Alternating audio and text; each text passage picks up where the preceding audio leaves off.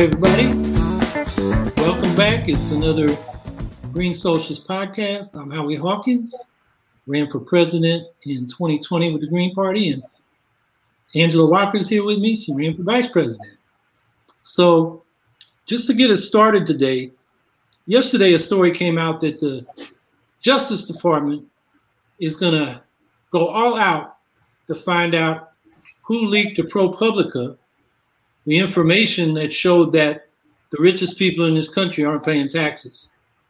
And this was probably the biggest expose on, what's wrong with the tax system in decades. So they're going after the whistleblower, the messenger, and not dealing with the message. And it's the same problem we've had since Daniel Ellsberg leaked the Pentagon Papers and Barack Obama declared the war on whistleblowers and used the Espionage Act against people that revealed war crimes like Chelsea Manning and John Kiriakou, who we talked to here about a month ago about whistleblowers. Trump continued it, and Biden's continuing it with continuing Trump's attempt to extradite and prosecute Julian Assange and continue all the, Espionage Act cases that he inherited from Obama and Trump. So I think that's a big issue.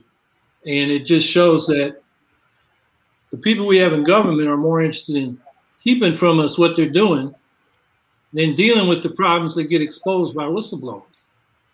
So that's one thing that's on my mind. And then, Manchin came out with his op-ed last weekend saying he wouldn't vote for the People Act or to weaken or modify or reform or get rid of the filibuster, as if that was a new position for him. He's had that position all along. Everybody's acting like, oh, now we're in big trouble. Well, we've been in big trouble all along. And the fact is, as reporters have increasingly been reporting out, Manchin and Sinema are fronting for a whole group of Democratic senators that really don't want to get rid of the filibuster. And what does that mean? The whole reform agenda of the Democrats. And there's some good reforms in there. The For the People Act does have voting rights protections. It would make partisan gerrymandering harder. It would require dark money groups to report their contributions above a certain level.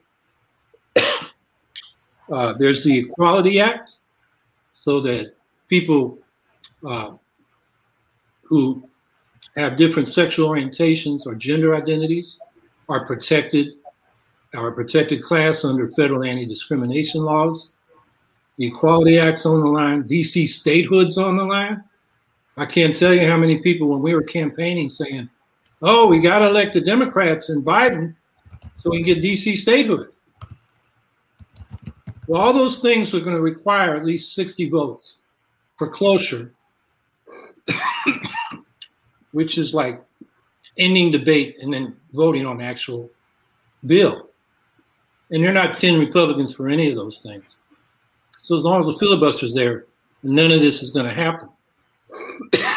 Excuse me. And meanwhile, Biden's been playing patty cakes with the Republicans on his infrastructure legislation, including the tax reforms that would help pay for it. So he did stop negotiating with Capito out of Wyoming, but now there's another group that's come forward, and Biden's acting like it's a realistic proposal. It's about $1 billion as opposed to $2.3 billion. And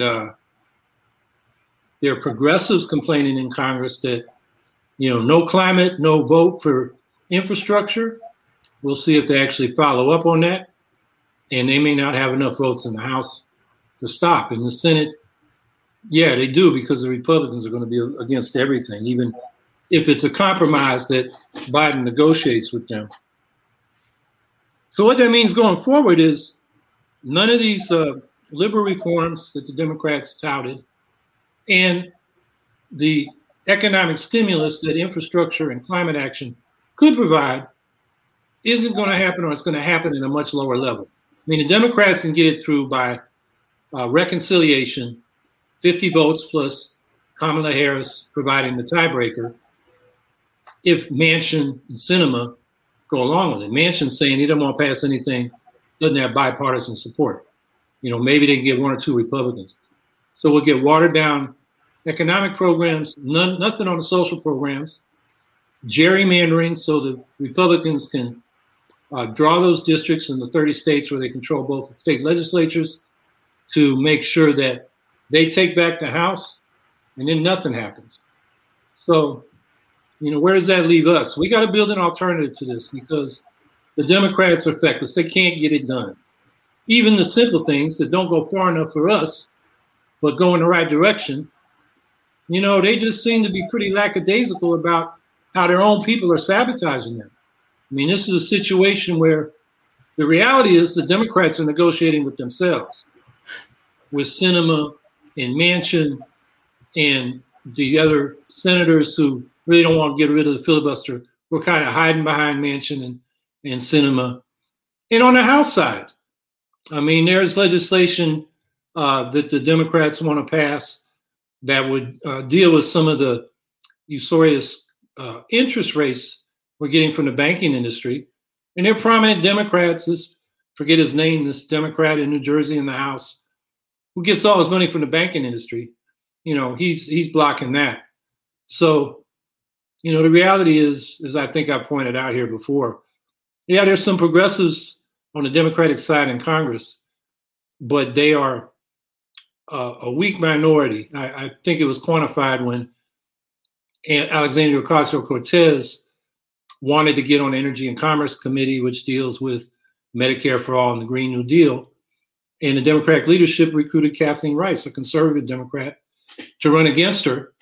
And the Policy and Steering Committee of the House Caucus, which decides on these committee assignments, voted 46-13 against AOC being on that committee. I think that tells you the balance of forces between the progressives and the corporate wing of the Democratic Party. So we're in a difficult situation, and we've got to build an alternative. We're running out of time on climate. Nuclear arms race goes along. Poor people, economic issues are life and death for them. And there's really nothing we're getting from this administration. They tout how they're going to cut poverty in half with this these child credits, but they expire in a year.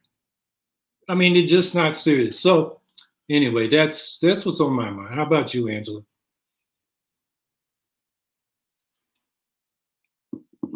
Sorry, y'all. I was making sure I got my links in order.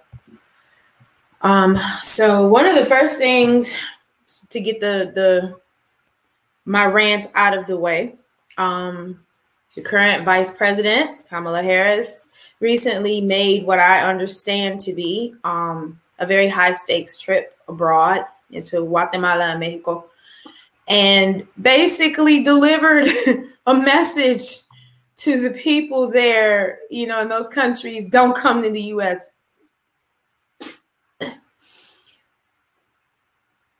There's a lot that I could say about that. There's a whole lot I could say about that. But in the spirit of keeping things diplomatic, which, since I'm not part of a campaign anymore, I've been a little bit more free to say what I want to say. But in the name of being diplomatic, I just find it very callous and very interesting that the daughter of immigrants, both of Ms. Harris's, Vice President Harris's parents, are immigrants themselves. And so to take this stance on immigration, and, my understanding is, like I said, I have to go further into it, but what I've read is just really,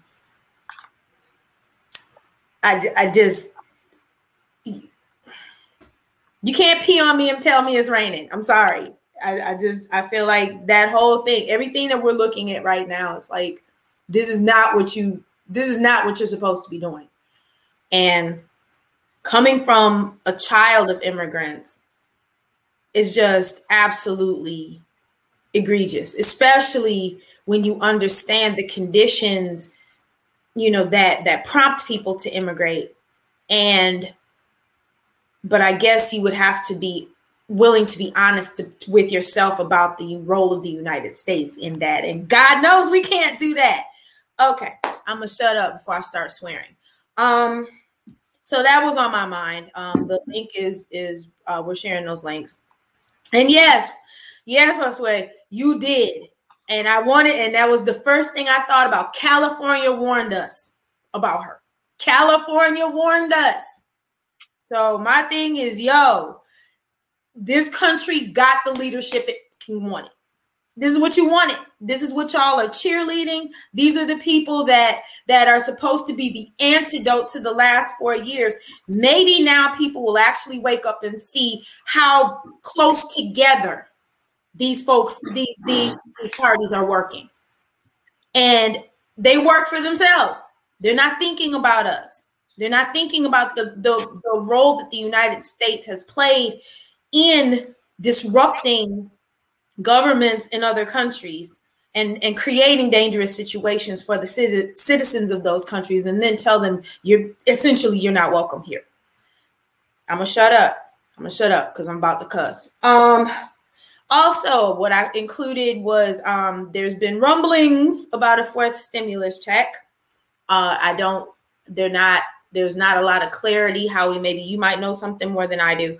Not a lot of clarity that I saw about the probability of that happening for people. I just wanted to bring what interested me about that article is, like, you've got certain senators that are saying we need to keep making direct payments to people for the duration of this pandemic. And all I wanted to say is we told y'all that. That's what we campaigned on. You're welcome. We said that you need to make sure that you're not forcing people out back to work like they are here in South Carolina, which is one of the states that returned the pandemic unemployment compensation money. South Carolina turned it down. So as of June 30th here in South Carolina, if you are on unemployment and you have been receiving that $300 extra, you will not be receiving it anymore because the governor here has decided in his great paternalism that you need to go to work. However, when you look around and they're talking about all these great jobs available, up to $9 an hour, up to $10 an hour. Who's going to live on that? And even deeper, if you have not examined the fact that people can live better, when someone is living better and able to meet their obligations financially on unemployment, we have a problem with wages. It's not that complex. And people talking about folks don't want to work. They don't want to work for starvation wages. And this is part of the normal we are not going to go back to. So I'm really digging that folks have been doing that. If you've been able to get that money, keep getting it as long as you possibly can. Make the best decisions for yourselves, because a lot of the states that are turning this money back in are also real lax about their mask mandates. So that's also happening. So that's my rant. I'm going to try not to swear. Also, in happier news, all of us queers and those who love us, Chloe O. Davis has blessed us with the Queen's English. Yes, family, there is a gay dictionary, and I just call it the gay dictionary. It's completely inclusive, whether you're ace, whether you're on the ace spectrum, whether all of these different intersections of who we are as queer, or, whether you're trans, whether you're all of us along the rainbow, we got a dictionary. And so I'm recommending it. It will give you life if you are able to get a hold of it. It is the collaboration. The author, Chloe O. Davis, is a young Black woman. And the collaboration of young people, people with disabilities, every segment of folks that intersects with LGBTQIA+, we all in here. And it's a beautiful document. So if you're able to get a hold of that, go on and get your life and get a hold of the Queen's English. Also, Wayward Lives, Beautiful Experiments. This book, for all these folks who have, if you are feeling some type of way about the way that Black women are constantly denigrated in this country, here's your antidote. Here's a little piece of armor that just reminds us that Black women have been trailblazing. We have been creating family. We have been doing what we can to bend the parameters that we have been given in this country and create, even in our own lives, create the worlds that we want to see at great cost many, many times. You know, a lot of these young women were in prison for prostitution when that isn't what they were even doing. And also, even if you were doing it, that's a whole nother story. I mean, you don't lock folks up for doing what they need to do. And so it is Wayward Lives, Beautiful Experiments, Intimate Histories of Riotous Black Girls, Troublesome Women, and Queer Radicals. So if you are able to get a hold of this book by Saidiya Hartman, another young Black woman, you want to. Beautifully researched, deep work done to make this book possible. And I go and get y'all's life and get it. And that's all I got.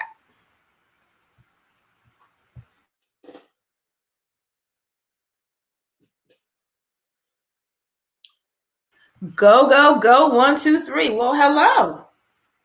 What senators / Congress members endorse ranked choice voting and which ones don't? How do we endorse ranked choice voting on a national level? I don't know of any senators. At least they haven't put legislation in. On the House side, there's a Fair Representation Act, which would require states to use multi-district ranked choice voting, which would create proportional representation in those delegations from those states to the House. There are actually 2 bills that do that. One is primarily sponsored by Jamie Raskin of Maryland, and the better bill called the Fair Representation Act, which Raskin also is a co-sponsor of, is called the Fair Representation Act, and that was introduced or sponsored by Don Beyer of Virginia. And as I recall, in the last session, they maybe got up to somewhere between a dozen and 2 dozen members of the House who signed on to that.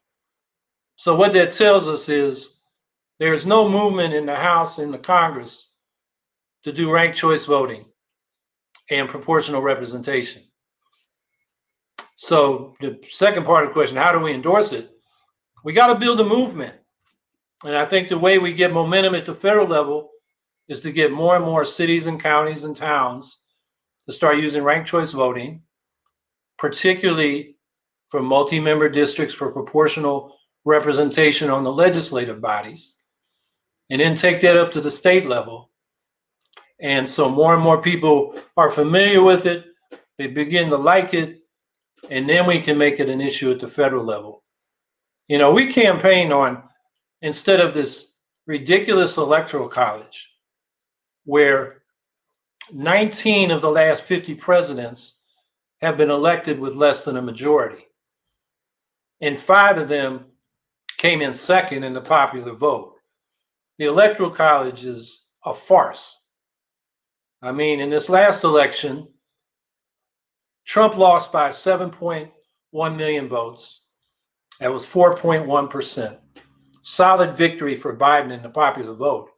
Yet, if a little over 23,000 voters had voted for Trump instead of Biden across Arizona, Wisconsin, and Georgia, we would have had a 269 electoral college vote tie, which under the 12th Amendment would have kicked it to the House. Each state has 1 vote.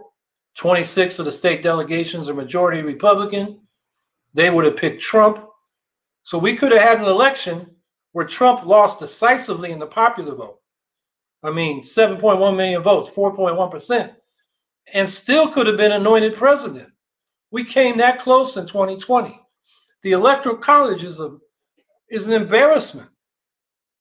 Yet there is a bill to amend the Constitution and replace the Electoral College with a national popular vote, not a ranked choice national popular vote. You know, it'd be good if we found somebody, one of these progressive so-called democratic socialists, to put a bill like that in to get the discussion started.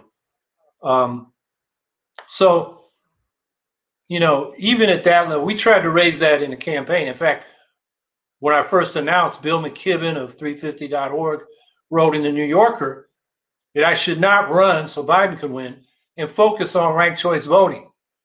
You know, it wouldn't even have been raised in the presidential race if it wasn't for us. And I don't think Bill McKibben said a word about ranked choice voting since that article. So it's really up to us. Now, there are movements in almost every state to push ranked choice voting. And we've been promoting that people get involved in those in their states.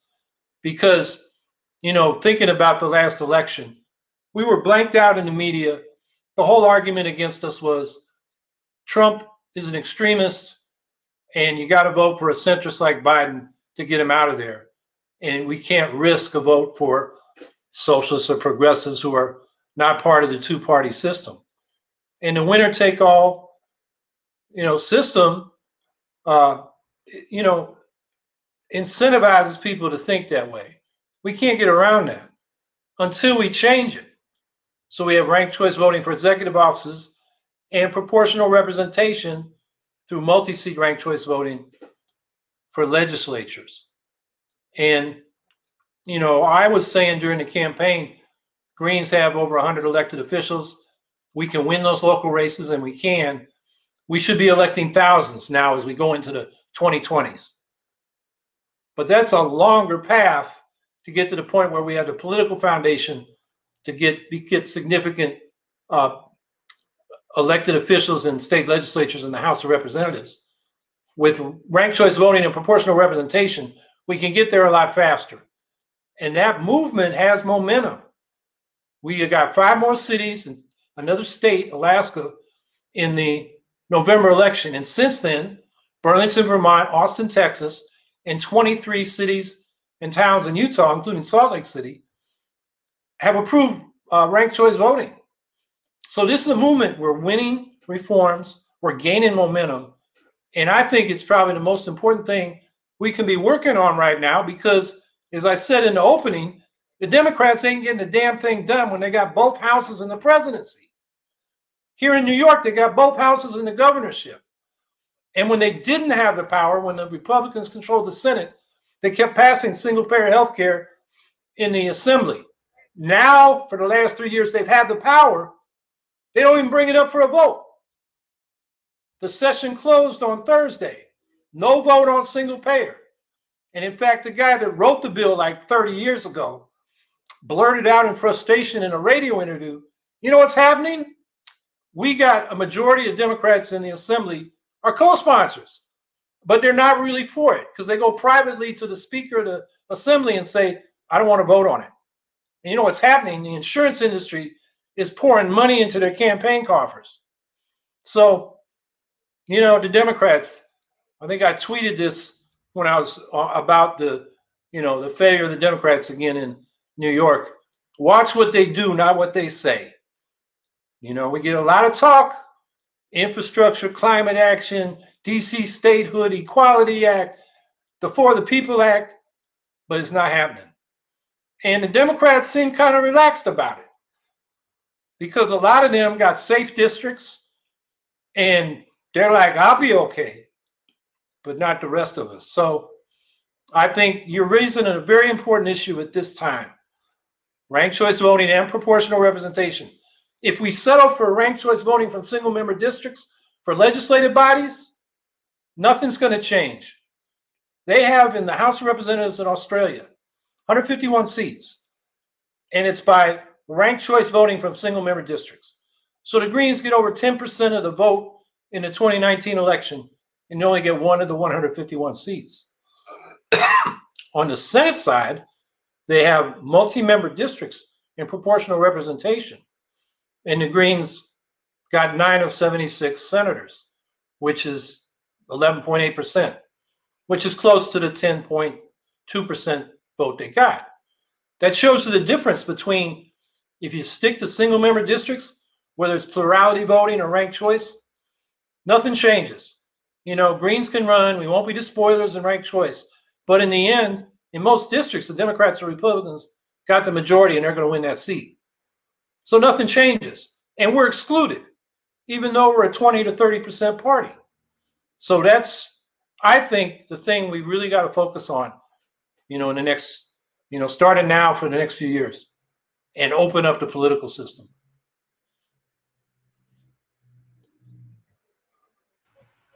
Hey, Miss Leo. Hey, baby. What are your opinions on free speech? Should we internationally censor speech if we don't like speech we don't like that seems bad, or should everything come out in the open so we can work from there? It's a good question. I mean, I am not someone who supports censorship.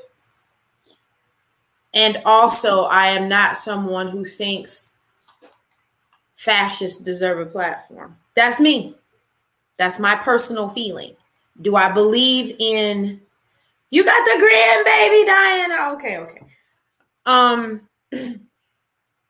Do I believe in censorship? No. Would I support censorship? No. Do I personally believe some people need to shut up? Absolutely. Howie? Well, the question is, who is we? If we is the state, you don't want to give the state the power to censorship or to censor, because you may think they're getting the people you don't like, but we on the left are the first that are going to be censored. So don't give the state that power. Now, if we is us, the Green Socialists, we don't have to give a platform to fascists. They can find their own damn platform. So now the question that comes up is, well, what about, Facebook and Twitter and these big social media platforms? And they have become monopolies. So they have to be regulated, or actually, I would say socially owned. And so they're not state media. They should have boards that are selected by lot. So you get a representation of the public, but it's not controlled by the state or by private investors like it is now. And those people can then decide by what criteria people are on or off the platform based on standards of, hate speech or advocating violence. There are clear cases where you're organizing violent action, that is not acceptable because that's actually criminal, a criminal violation. Now, if you're talking theoretically about the need for an armed revolution, that's different. But if you're actually planning it, that's another thing. So anyway, the state should not be able to censor. We can decide who's on our platforms. But the big issue right now are these big social media platforms. That's what all the debate's about. And I think the answer is to socialize. And they're natural monopolies. Once they reach a critical mass, everybody wants to be on them because that's where the most people and information is. Why would you go somewhere else? So they're natural monopolies. And natural monopolies are, you don't have to be a socialist to realize they should be socially owned and publicly regulated. So that's my thoughts. Hey, Eric. Hey, sweetheart. I am prepared for this question. I saw it in the chat. My idiot governor, Ron DeSantis, and State Department of Education decided to reject critical race theory. As a teacher, what would be the best way to fight against this stupidity? Back in, was it 2019? When that individual who previously occupied the White House passed the gag order against higher institutions of higher learning teaching critical race theory, the African American Policy Forum fought, they've been fighting that. And I don't know where K through 12 schools, if there are resources for them, but I did put a link in our private chat, and I think the boss will share it from the AAPF. And you can look through there and see if there's anything that might be useful to you?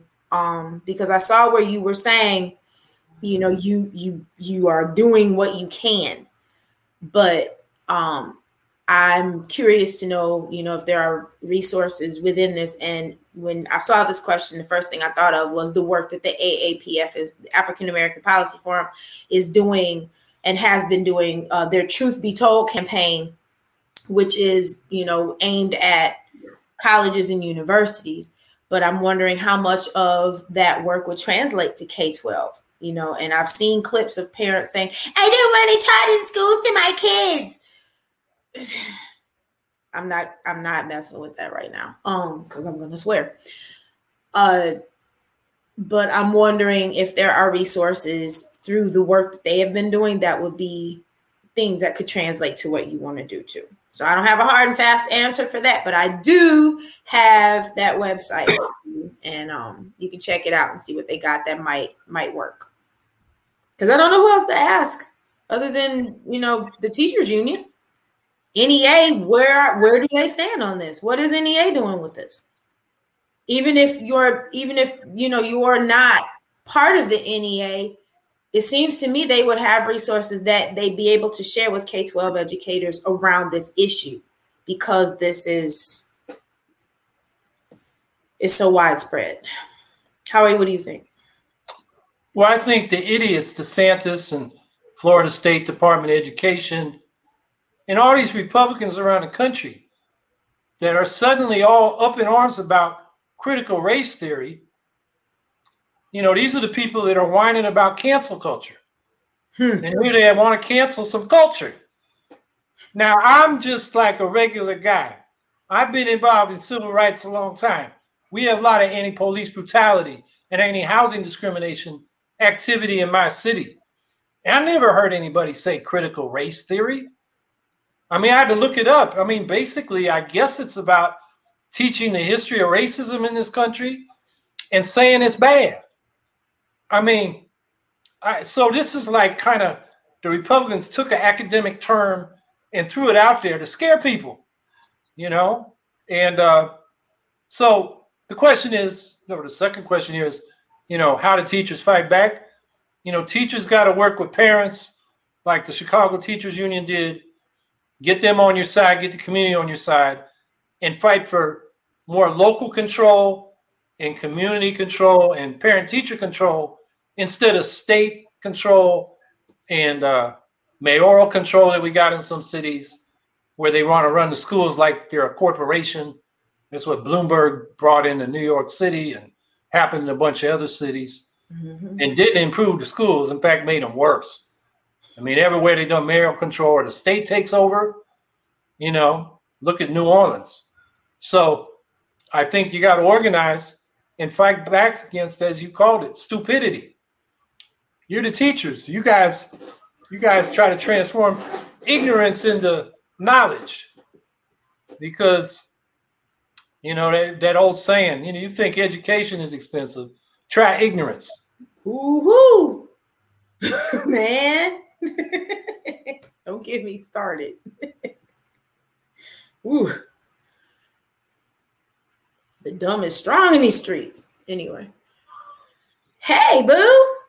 Amy L. Sachs, excuse me, darling. Have already seen a claim that Dems in New York had to reject the health care bill because the GOP added bad things to it. But I saw no proof of this. Imagine that. Sounded like pure spin. Yeah, there were no amendments to the bill. It didn't even come out of committee. They never really marked it up. Now, the Republicans oppose it. Yeah, that's true. But the Democrats got control in the Assembly and the Senate. No amendments that the Republicans want are going to be adopted. So I don't know who's saying that, but they're spinning.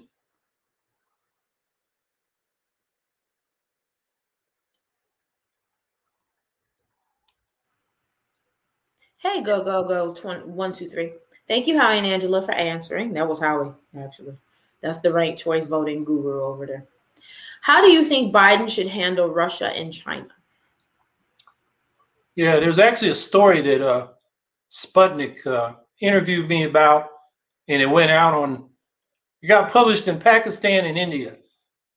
And what I told them was, first of all, they were asking about the Biden-Putin summit.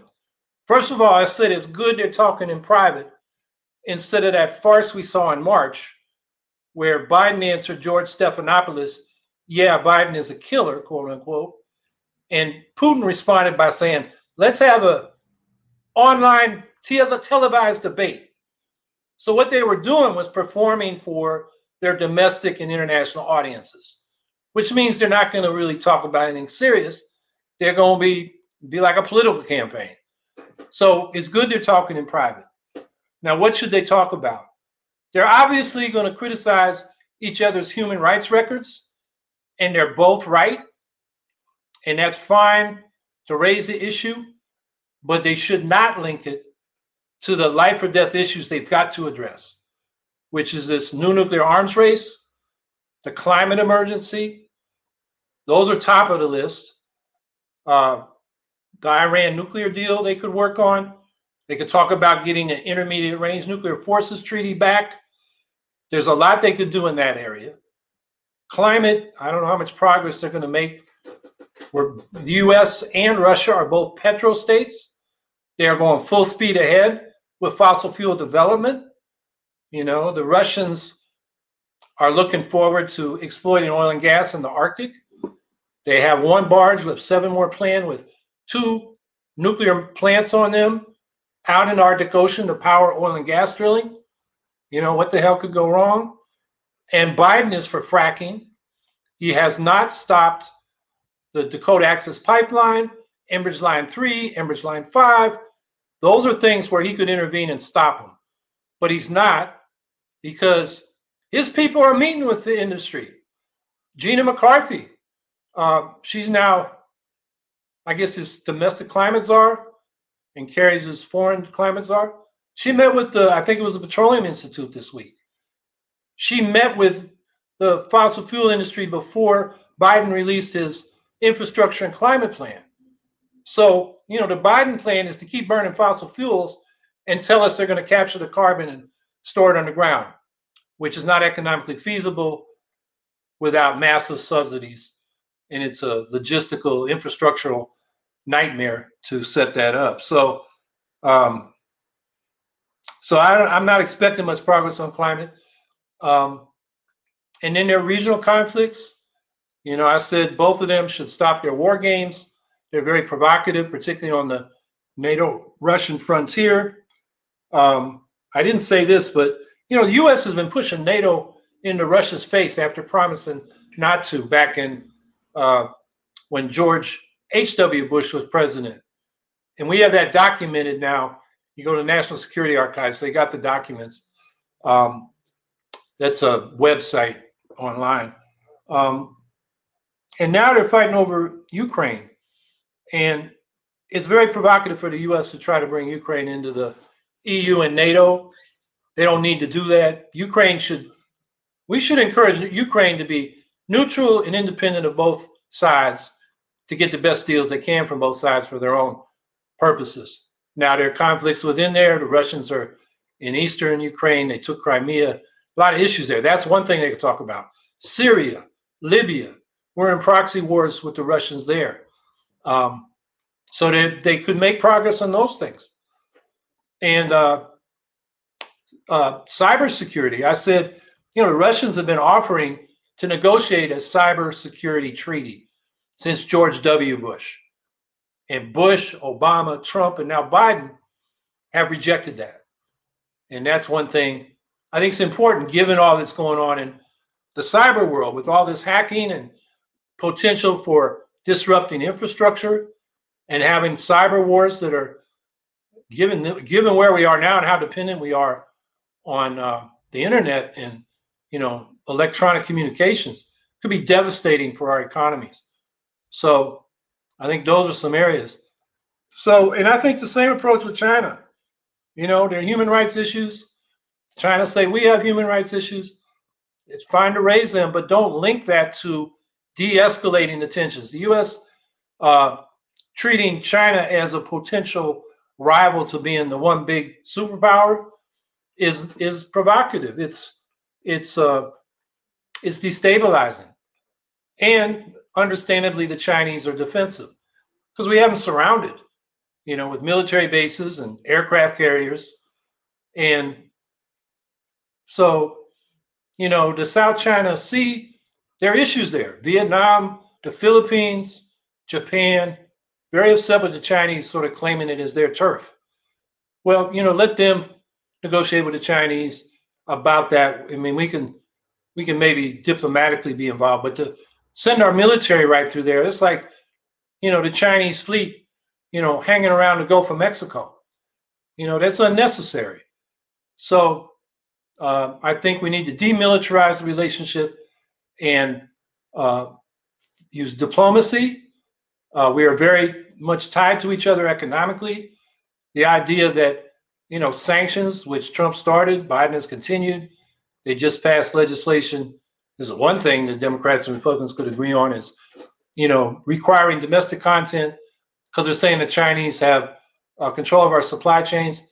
That's actually true. It's maybe not a bad idea, but don't couch it as, we're defending ourselves from some kind of Chinese assault, because it's American companies over in China that did a lot of that.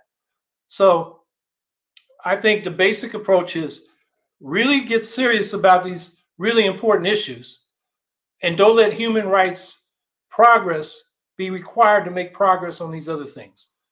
Because the human rights thing is going to take a while. And the U.S. can't be too self-righteous about that because we have the world's largest prison system in history. We have incidents like the George Floyd murder going out on the internet around the world. We don't have a lot of credibility to be telling other people what's wrong with what they're doing, even if it is wrong what they're doing, which I think it is. The suppression of opposition in Russia, the destruction of human rights in Hong Kong, the national oppression of the Tibetans and the Uyghurs is real and is wrong. But, I would say the best thing we can do for human rights is to not get in the face of the Chinese and the Russians, because then they use that aggression by us as justification for their nationalism and domestic repression. It gives them the excuse. So if we backed off and used more diplomacy and made progress on real issues that are a concern to both sides, we'd be in a better position. And I'm going to slide in here super quick, Eric, just to backtrack to your question. And I was like, I didn't know what the NEA said. I got resources. There are resources in the chat from where the NEA stands on critical race theory. And also the boss reminded me of the AFT, which I don't know how I forgot y'all. I love y'all. I apologize. So the American Federation of Teachers, and also the Organization for Teachers in Florida, where you are, sir. So if you are not a member, I'm just going, hint, nudge, nudge. Those resources are in the chat, and they speak one speaks specifically to what is happening to K-12 in Florida, where y'all are being essentially gagged to not be able to teach about the critical race theory. And also, where there's actually an action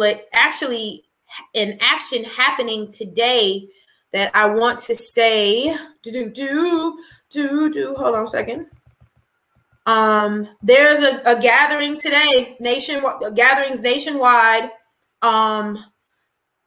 with the Zen Education Project. Zen Education Project, which promotes the teaching of people's history in classrooms across the country, and in collaboration with Black Lives Matter at School, are inviting educators, families, students, and other allies to raise public awareness about the danger of the anti-history education GOP bills in gatherings nationwide today. That's actually happening today. So your question was mad timely. So, yes, darling, if you're not involved with the teacher organization, let me get their name right because I be, all over the place. Florida Educators Association. And I should know them because I collaborate with all these folks at one time. So if you're not involved, I want you to, at least introduce yourself, get your little feelers out and see what the lay of the land is, and hit those links in the chat and see if they answer your question and give you something more concrete to work with in your classroom. Yes, Medgar. Hey, Abdul. Hi, baby. Medgar Evers today, 1963. And I'm assuming that, because I'm not looking at a calendar or anything, but that was the murder of Medgar Evers in his driveway in front of his pregnant wife. By who was that? Byron De La Beckwith, who died a few years ago, didn't he? I want to say he died in prison, but I don't think that he did. Murdered Medgar Evers. His assistant at the Mississippi NAACP was Coley Clark, who has been a Green candidate in New York for U.S. Senate, and was then involved in SNCC and with King when he went up to Chicago, and she's still active. She's in now up there in years, lives in Harlem, New York, and but she was Medgar Evers' assistant. So rise in power. Thank you for bringing that to the gathering today, Abdul. Because I'm behind on everything, so thank you for that. Eric, given that this is Pride Month, we need to have a history on LGBTQ plus curriculum. I completely agree. And I hope that schools particularly are across the country talking about these, especially in light of the fact that so many of the GOP is not just attacking the right to teach and discuss critical race theory in the classroom, but also protections for trans, gender non-conforming and non-binary students in schools themselves, attacking their ability to participate in sports, attacking their right to transition or, receive help transitioning, or young people that is applicable to. So this is extremely timely. And, when we're looking at the statistics on LGBTQ plus youth, we're talking about, houselessness. We're talking about the way that these, the higher rates of houselessness, higher rates of self-harm and things like that because of the way that they are treated and the way that they are marginalized. So this is absolutely, I think, something that needs to happen in our public schools. And, one of the things, looping back to the book that I referenced, Wayward Lives, is a whole, for all of these folks that are like, oh, well, treating being queer, being trans, like this is something that happened in the last few years. No, baby, we've been doing this for decades. I'm sorry. This is over 100, it's documented. So, we've been here. And, so I completely agree, Eric. We absolutely need to have that history to not just teach people about our communities, but also foster acceptance. And that's not strong enough, but it's the most diplomatic way I know to say it, to foster acceptance for our young people so that we're not losing them. And we're not, they're not experiencing houselessness and violence and, being picked on the police in the way that they are. So you're right.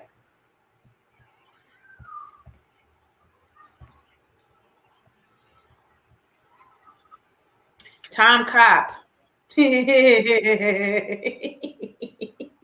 Bless your heart, baby. You are such a brave soul to come in here with that name. Read the room, Poppy. This is all just more culture wars to keep us divided and allowing Republicans and Democrats to do nothing real for the people. No one's stopping them from doing anything. Who's stopping the Democrats or the Republicans from doing anything? Tell me.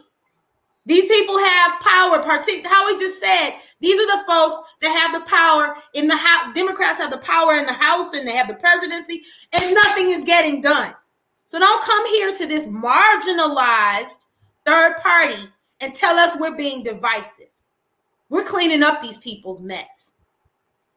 Well, you could also read that to say the discrimination against LGBTQ people, like discrimination based on race and other forms of invidious discrimination, are what divide us. The culture wars are initiated by the right to divide the people.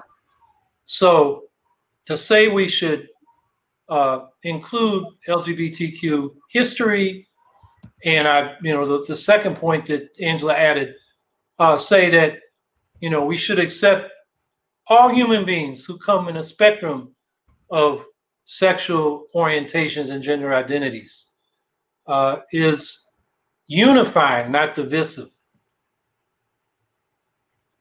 And I mean, slapping the label, oh, this is culture wars or this is identity politics, is also an effort to erase these different communities and say, and it sends the message, if you were more like us, we could, if you would just be more like us, then, or the way that we think you should be, then, we could ride for your cause. That's garbage.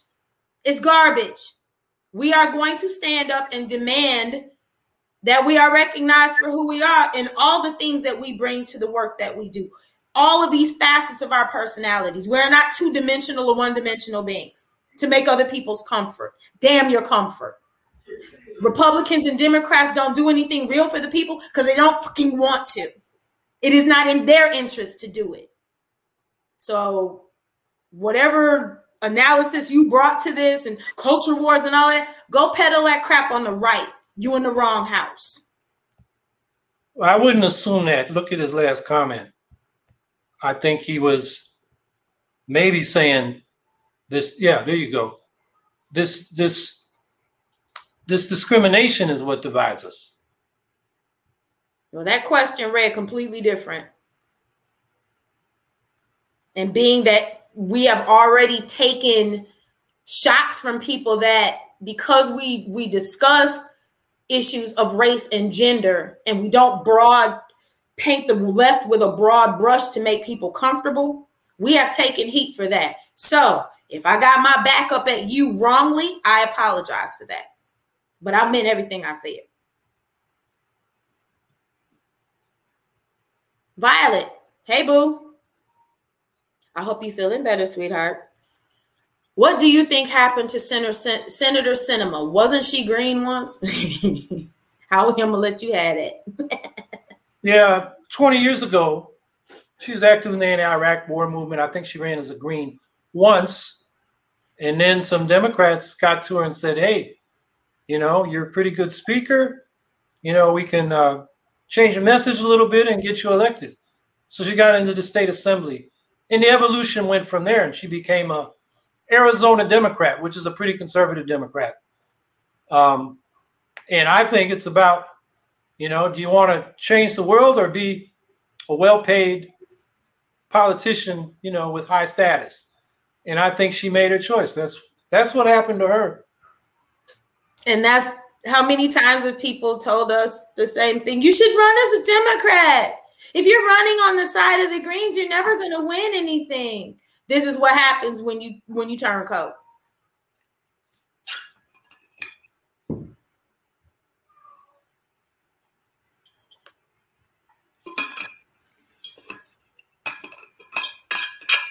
Ms. Leo, hey boo. They're still with the let's get back to normal programming. Going back to normal means police killing brown people and people going homeless and billionaires getting richer. Yeah, basically. Yeah, what bugs me about Biden is he says, and I think that's why he's pursuing this infrastructure negotiation with the Republicans. He wants to reunify the country, he says. But what's he doing? He's capitulating to the people that divided us, particularly the Republicans acting on behalf of the right wing of the ruling class to make the exploitation and discrimination against working people even harsher. And, that's getting back to normal. And, I think Biden is enabling the Republicans in that way, who are the ones that are most overt about normal mean, let the police go kill people, let the homeless fend for themselves, and make sure the billionaires get richer. Because in their idea, their theory, which doesn't work, trickle-down economics, the billionaires get money and somehow it trickles down on top to us. And I think I go back to what Angela said earlier. Don't tell me it's raining when you're pissing on me. That's what trickle-down economics is. And I'm tired of getting trickled on, quite frankly. Tired of getting trickled on. Hey, Vote Green Party. Hi, baby. Are Greens going to run a candidate for California governor since they are trying to recall Gavin Newsom? Yeah, I think the Greens in California are debating it. I've heard there's a trans candidate they may run, which makes it interesting because the leading Republican is Caitlyn Jenner, also a trans person. So it'll her politics bring a lot of attention and a platform in which to raise the Green platform. And her politics are awful. Caitlyn's politics are awful. She got rich people politics. So yeah. Problematic. Republican. She's a Republican. Yeah, which is just, yeah. People vote their tax bracket. Hey, boo. Ms. Leo is saying, since the police are basically billionaires' private security, can we, the people, create our own anti-police to stop their police with criminal tendencies? That's community control of the police. That's taking control of the police out of their own hands, their own activities, their own violations of the law, their assaults, their killings, and not having them judge their own people inside the police department. It needs to be independent investigation and sanctioning of police misconduct by a board that is elected or selected by lot from the people. That's what we've been advocating. And they're making progress on that in Chicago. And there's also a movement in Detroit and a movement in Los Angeles. We should have it in more cities because I'm afraid coming out of these protests last year, most of what the leadership of these local protests have settled for is what the Democrats are willing to do. They're not willing to take control of the police out of the police hands. They talk about, use of force policies, like no chokeholds. And as I think I pointed out here many times, we had a no chokehold policy in New York City for 20 years before Eric Garner was choked to death by a cop. And then the police internally didn't take care of that guy. So that illustrates the point. Got to be stronger medicine than just some more guidelines given your citizen review board, which is not a community control board, but they advise police departments. They maybe do a little investigation and reporting, but the police maintain control. And then you have to understand behind the police is not just billionaires, it's multimillionaire real estate developers. That is the money behind political machines in all our urban communities. And they use the police to enforce the new Jim Crow, keep Black people and other people of color and poor people out of upscale neighborhoods, and then basically crack their heads so they know who's in charge, and they don't even think about challenging the discrimination. So I'm just saying it's not just the billionaires. There's only about 450 of them in the country. There are hundreds of thousands of capitalists, particularly in the real estate industry, that like the local police to do what they do. So it's a broader enemy than just the billionaires or opponent. But that's what's behind the kind of cops we got. We got the kind of cops we got because that's what basically the real estate industry wants. Get Hey, Mama. Howie and Angela, how do we get more effective messaging out to the people to contrast the Green Party with the corporate parties? Well, I would say number one, the most effective is word of mouth, which means organizing real locals. I mean, mass membership locals. If you're in a city of a few 100,000 or 1 million, you should have hundreds of members of the local Green Party who are then the messengers. You need internal education. You need to do relational organizing or deep canvassing where you're knocking on doors and listening, not just preaching at people. That's the most effective message, because once people know us and trust us, then they'll hear the message. You just can't do it on Facebook or letters to the editor or handing out leaflets on the street. Those things have their place, but or sending news releases to the media, who themselves are pretty ignorant. I have to say this, in politics, I run into it every day. In the local media, they've fired all the old reporters that knew what the hell was going on, hired a bunch of kids out of college because they can pay them less, maybe busted the union. And so they don't even know who they're talking to. I mean, I run into reporters all the time, and this includes TV and radio. When they get to our news conference, they take me aside and say, I don't even know what this is about. Explain me what I'm reporting on. That is where we're at. So the media, the traditional media is weaker than ever. So, I would say we need to be our own media. And the strongest media is not just slick leaflets and memes and newsletters, but our people ourselves, talking to people in the community and getting a reputation so that when we do speak, we're like, for those of you old enough to remember the E.F. Hutton commercials, just when E.F. Hutton speaks, everybody listens. That's the way we want people to think about the Green Party. We want people in the community, when there's a problem, we want them to say, well, what does the Green Party think about this? And, contact us. So I think that's the most effective thing we can do. We got to organize. And while, social media and traditional media have their place, they're not going to message for us as well as we ourselves are. So that's a plea for, let's get organized and engage with the people, not the usual suspects, but, people out there in the neighborhoods and the communities. And we should be talking to them, listening to them, and getting to know them and have them get to know us. And then our message will get through.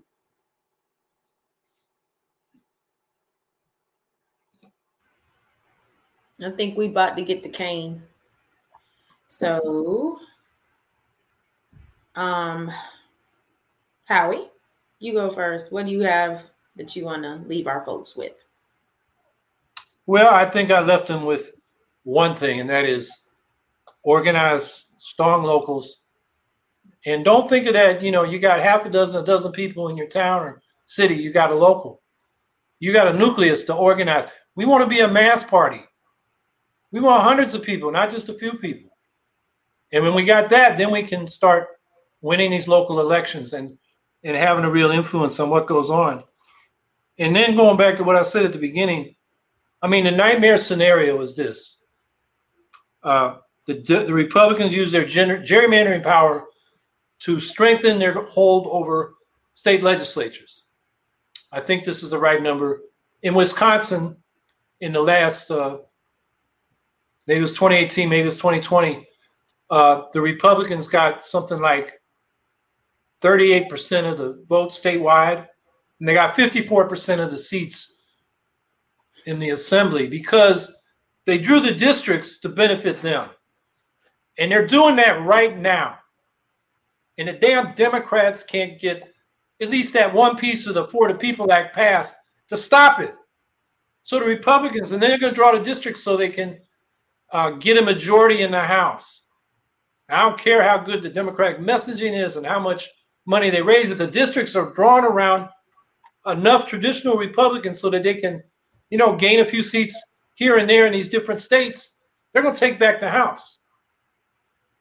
And then the other thing they're doing is not just voter suppression. Maybe even more important is They are changing how the votes are counted. They are disempowering independently elected or civil service election officials and giving that power to legislatures where they're a majority. The power to change elections, to just decide that, a district they don't like Georgia, that Fulton County, that's where all the black people are. We're going to say that was a fraudulent election. We're not going to count those votes. That's what they're setting themselves up to do, which means they can flip states in the presidential election and flip the presidential election. And we will become, it's been a biased electoral democracy dominated by rich money. But now it's becoming a situation where this far-right extremist party, the Republicans, may be able to overturn elections. And then what? Where does that leave us? So we're on the verge of something serious. And I just can't believe how, the Democrats in Congress seem so lackadaisical about what's going on. I mean, imagine what Lyndon Johnson would have done with Joe Manchin. He'd have beat him up and got him in line and gave him a big, boondoggle in West Virginia. He could bring back the bacon to his people and get reelected. And, well, he says he doesn't want to get reelected. His election isn't for 4 years anyway. But anyway, look at that and compare to the kid gloves. And in fact, I was reading the other day, Joe Biden and Joe Manchin have been having dinner together. The old Joes. So I'm just saying, we got a climate emergency. We got a new nuclear arms race. A lot of struggling people can't pay the rent. We're about to go into mass evictions. The federal moratorium ends at the end of this month on evictions. We got these crises. Now we got a democracy crisis. So there's no excuse for people not to be very active and serious about organizing. And as I said also, I think working for ranked choice voting, particularly proportional representation through ranked choice voting for legislative bodies, is a key reform. That'll get our foot in the door. I think if you look at public opinion polling, like what Angela and I ran on, Medicare for all, Green New Deal, tax the rich, cut military spending and put that into social and environmental protections. All those positions had majority support. Trump and Biden were opposed. So, we got more people with us than they got with them. How do we translate that into political power? Because right now what the people want doesn't translate into public policy. I think working on these electoral reforms is key to that. And again, it's going to take a mass movement because we got to move the Democrats and Republicans to support these reforms. And they'll only do it if they think it might cost them in elections. And that's where the Greens come in. When it gets to the point where, you say your state is considering ranked choice voting and it's a state that doesn't have an initiative and referendum process, you got to go through the state legislature. That's when they got to fear us. That's when Greens running on ranked choice voting tell, the Democrats say, I better get on that or I might lose enough votes so that I won't get reelected. That's where our leverage is. So I'm just saying, I'm just sort of like feeling like Paul Revere saying, there's a lot of problems and they're getting worse. And now that we've seen Biden in there for enough months, he is who we thought he was. Imagine that. Well, I don't have any more. Howie basically took it away. So all I'm going to tell y'all is good to see you. I want you to continue doing all of the things that you have been doing to keep yourselves and the folks in your orbit safe from this pandemic, and also maintaining your mental health because it's hard out here. I want to cut somebody on a daily basis. And I say that with all honesty. It's hard out here. So just in the middle of being aware of all of the things that we are up against, find something every day that brings you joy.